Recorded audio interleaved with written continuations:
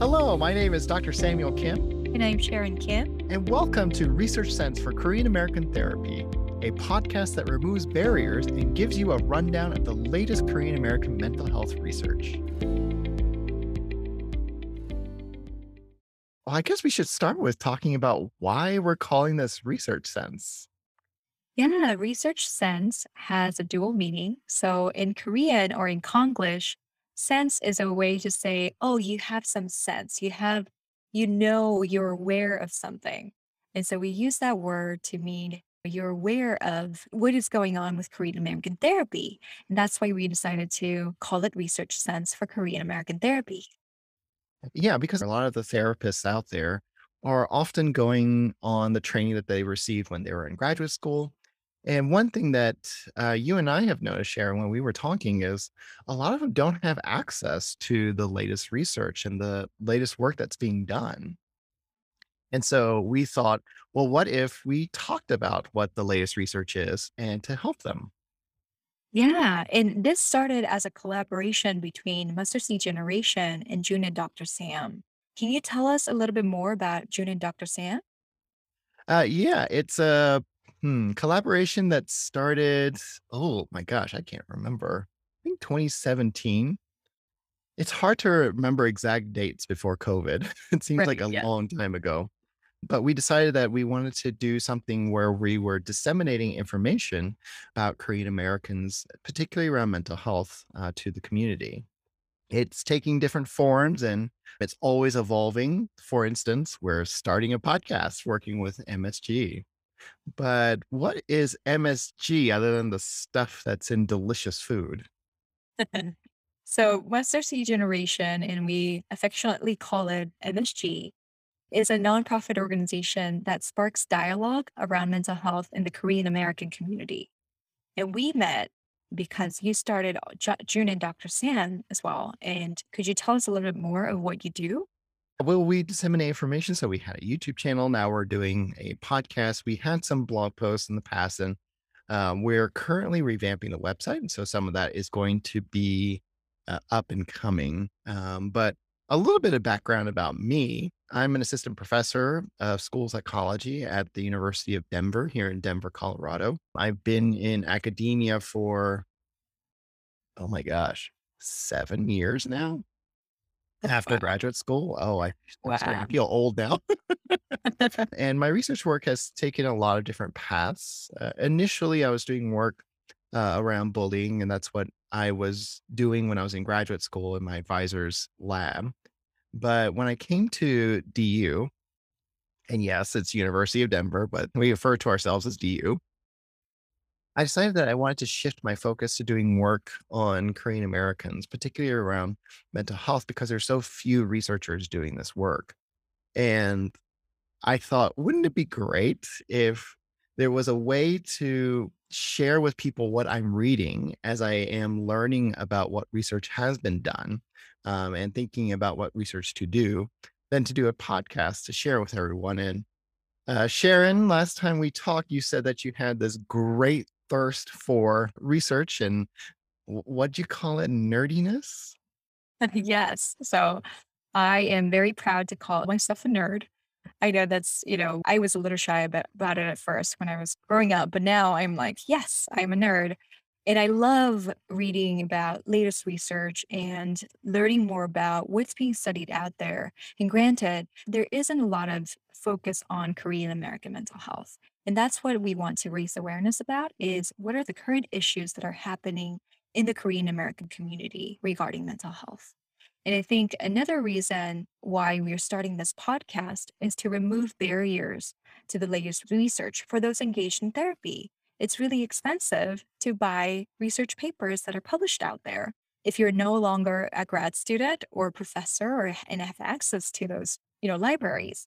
And so that's why I think we're starting this podcast. Yeah, there's a major paywall between the practitioners that are out there and accessing some of this research that's currently available. But on top of that, the other barrier is many of the therapists that I've talked to, when we talk about how they're doing things out there, they're very articulate about it, and very knowledgeable about it. But as soon as I start asking about statistics and research, it's you kind of see the color just rush from their faces.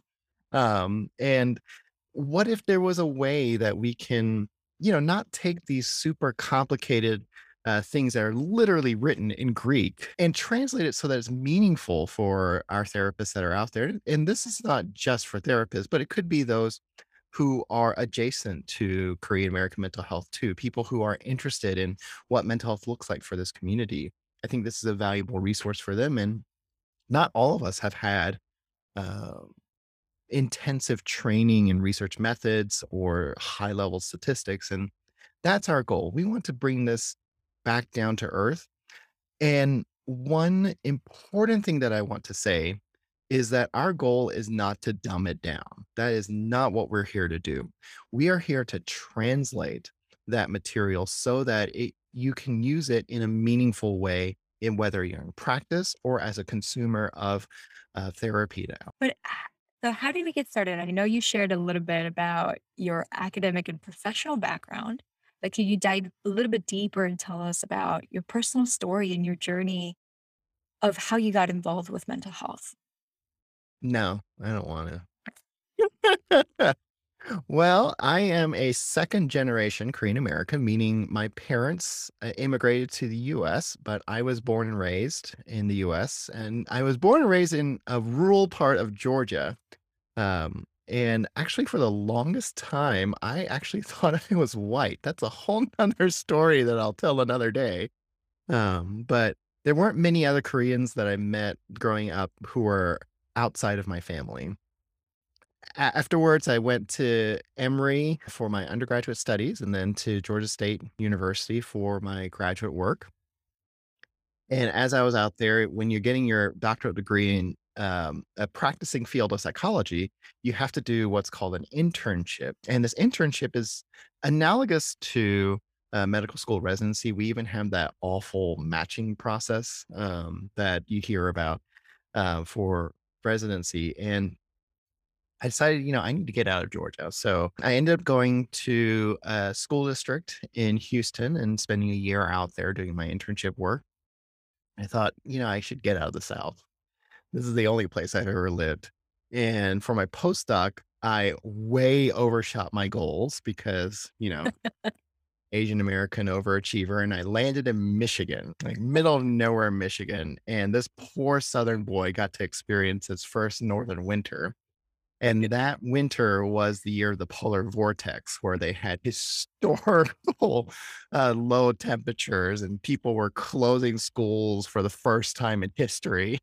And I still remember calling my mother while I was living out there and telling her, "Oh, ma, there's ice on the inside of the windows. Oh Then the no. heater is on. I don't understand why this is happening. I don't understand why people live here."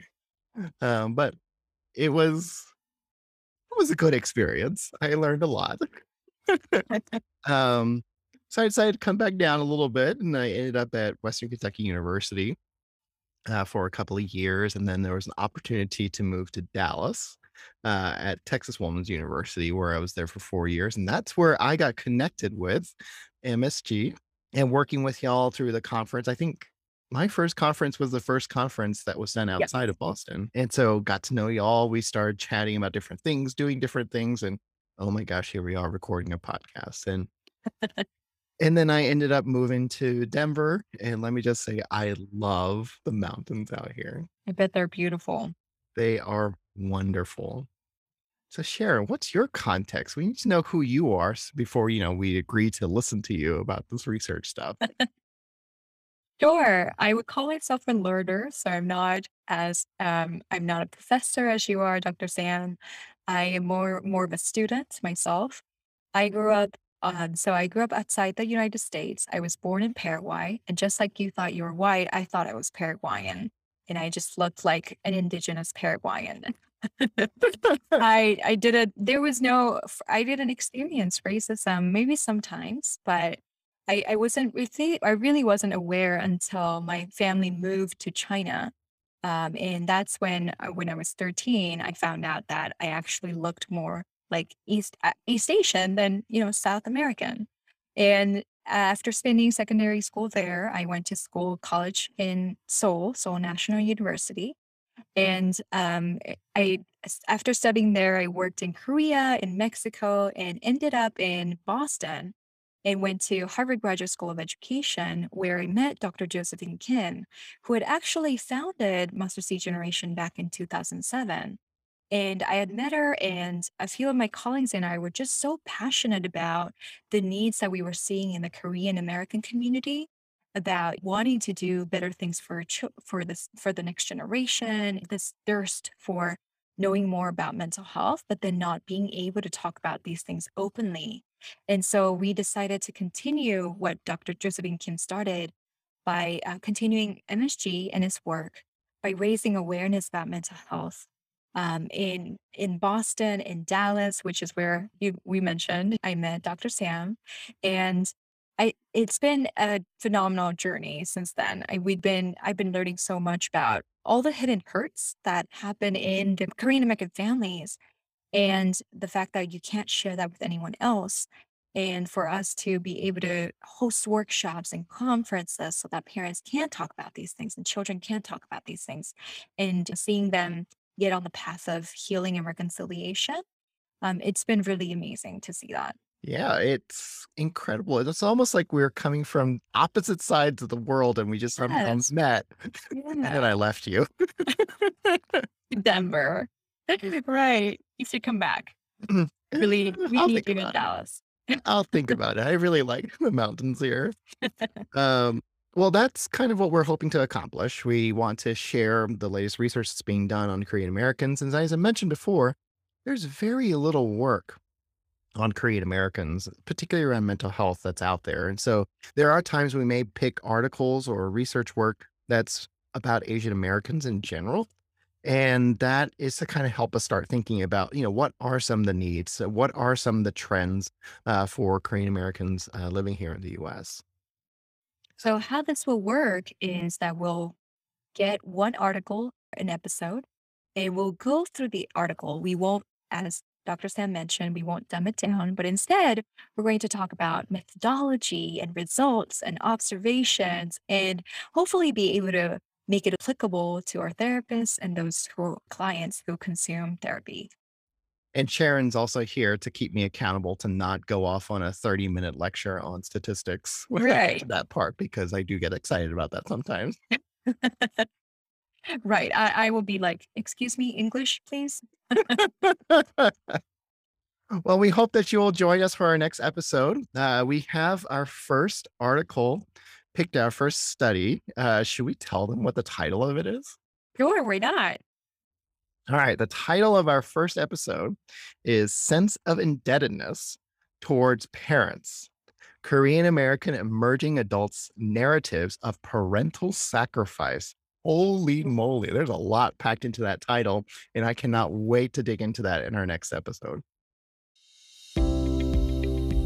Thank you for listening. If you enjoyed our episode, please subscribe to our podcast and check out more at mustardseedgeneration.org. And SamuelYKim.com. To keep these episodes coming, rate and share on wherever you listen to this podcast.